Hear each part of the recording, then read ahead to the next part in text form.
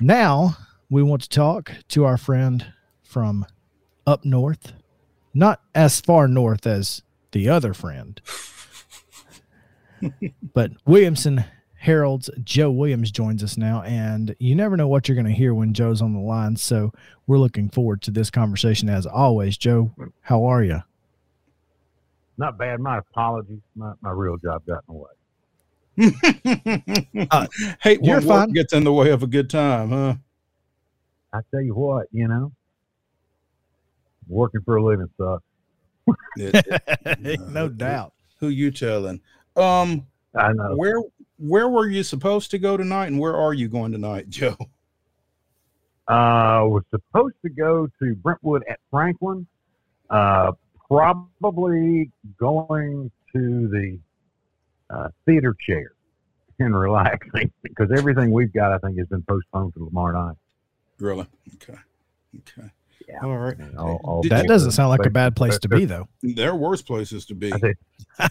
Oh, yeah. It's either that or maybe take off for Lincoln County, and I just don't see that happening today. Is Paige playing down there? Yeah. I think, they got to go down there. I'll tell you, Lincoln County's pretty good. It would be fun to watch, and you could get a slaw burger, but I still don't know if it's worth it. Honey. Oh yeah. Well, that might be. It might be worth it. I don't know.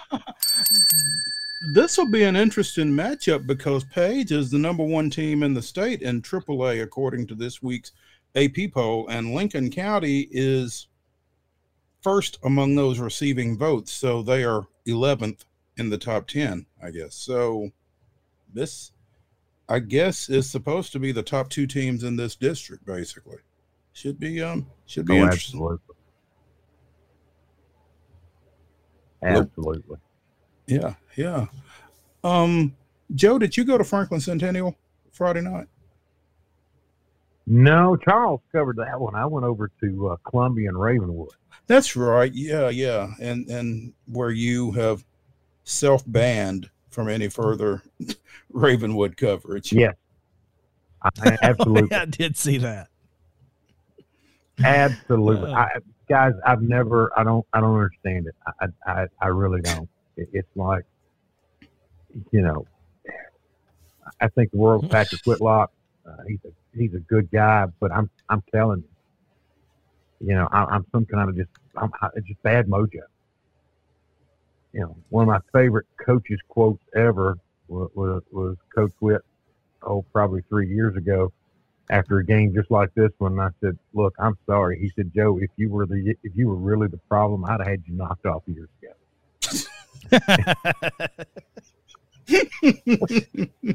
He's from Memphis too, so he may very well have. Well, yeah, that was something that crossed my mind. But I have never seen a team go so cold so fast. Now Columbia had a lot to do with that. Let me tell you, Columbia's got a fine basketball team, and I don't want to take anything away from them. Mm-hmm. And a good portion of what happened, some of the shots that didn't fall for Ravenwood were in fact good defensive plays. But I'm telling you, there were 8 or 10 shots that were wide open that had fallen all night. And I mean, literally, it was like that. There's that quarter inch at the rim where it either goes in or it doesn't. Just a quarter of an inch, and they were hitting a quarter of an inch every time. Yeah, but 57-54 final there, which I think is what was pretty well expected out of that one way or the other. Ravenwood's played some pretty good ball this year as well, and like you said, Columbia Central's got a good ball club. We covered them the next night in the McDonald's shootout, and they beat Spring Hill 50-38. And both Nick Campbell and Q Martin talked about the ability to beat folks in low-scoring games, or when they're able to get up and down like they would prefer to, and they've shown an ability to do both here of late. Yeah, I mean, if I remember correctly, the first quarter was like Ravenwood led like 23-18, and I remember looking and going, hey, they may just bust the clock, both of them, before this is over. And then it slowed down, and as you said, they had Columbia held Ravenwood to 5 field goals in the second half. That's 5 total field goals. Yeah, that's pretty cold. That's one of the things that I think Nick Campbell, though, has talked about, how important it is for his team to be frustrating to opposing offenses. And they have been to a degree most of the year. And that's what's going to set that's what's going to put Columbia Central, competitive in this district. I mean, they were going to have to do that because, the Williamson County district over the last few years has been one of those where, the low scoring games tend to be with the better teams because of the defense that they play in that district. So he knew that was going to be a factor, and it sounds like he was able to get through to his team at least Friday night. Oh yeah. And they listened and they responded, and it was a tough time the Ravenwood faithful had a tough time. The Columbia faithful had a tough time, and the girls, they got behind early, came roaring back twice, and actually took a lead late, and then Reagan Grimes said, okay, it's the fourth quarter. It has been a long time since I have seen a player take over a ball game like she did in the fourth quarter. Mo called it. Mo said she's liable to have 30, and she had 29. She had 29, so slacker. Good call. She had 15. Hey, 15 points, at least 6 boards and 2 steals in the final in fourth quarter, and 5 of those boards were in the last 4 minutes. Went 7 of 8 at the free throw line. And what's funny is I knew she was having a good fourth quarter, and when I added up, she's got 29 points. You go, wait a minute, she had 14 before that, and he's been real quiet. Just she must have had, out of her 29, she probably had 12 putbacks on offensive rebounds. I mean, there you go. When they're not running it through you, just go make your own offense. Go get it and put it back. Yeah. So yeah. Yeah, but that's they. I tell you what, that was a game I enjoyed watching. So, and we'll see what happens. I'm still trying to figure out when it's a district game and when it's not. Well, we were discussing that before you came.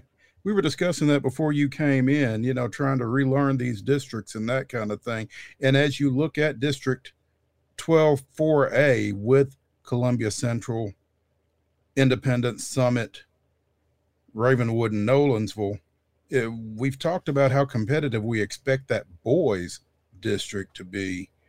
On the girls' side, it kind of feels like to me that it may be Ravenwood and everybody else. Probably. I'm going to throw this at you. I'm going to switch over to the other district. I'm going to tell you the Centennial girls team. Centennial girls team will surprise some people. Just wait and see. There is a girl that played early last year that left the team or had to leave the team the latter part of last season that I think is back. And if you call her name, I'll remember it. But she scored about 20-something down at Columbia Central last year, and then she was gone. Pretty good scorer for them. Yeah. Oh, I know, but I can't think of the name right now. Because they've been without Sheridan. Sheridan's last name. That's her point guard. She's been hurt. Oh wow! And they've held their own. They took Franklin to overtime, and Franklin's a pretty good team. They've really come around and developed. I think on this 11 side, this is going to be a very competitive year. But I think if you look at what we would consider the old district, I think Ravenwood's probably head and shoulders above everybody with Page being out. If Page were still in it, oh, it'd be good. Right. Yeah, that's what you get with 4A. We've had that conversation enough. I ain't going there. Yeah, Joe, we appreciate it as always. We thank you for your time, and we will look forward to talking to you again soon, because I have some questions about our fairgrounds issue. It appears there may be some issues, so I want to talk to you about it. So stay by your phone. I'll be right here. We appreciate it, man. All right, boys. Joe Williams. Y'all be good. Of the Williamson Herald here on Main Street Sports today. When we come back, we'll talk a little bit about that game that happened last night, and I've got a question about those super wild card teams I want to pose to you guys, so stick around. Main Street Sports today comes back after this.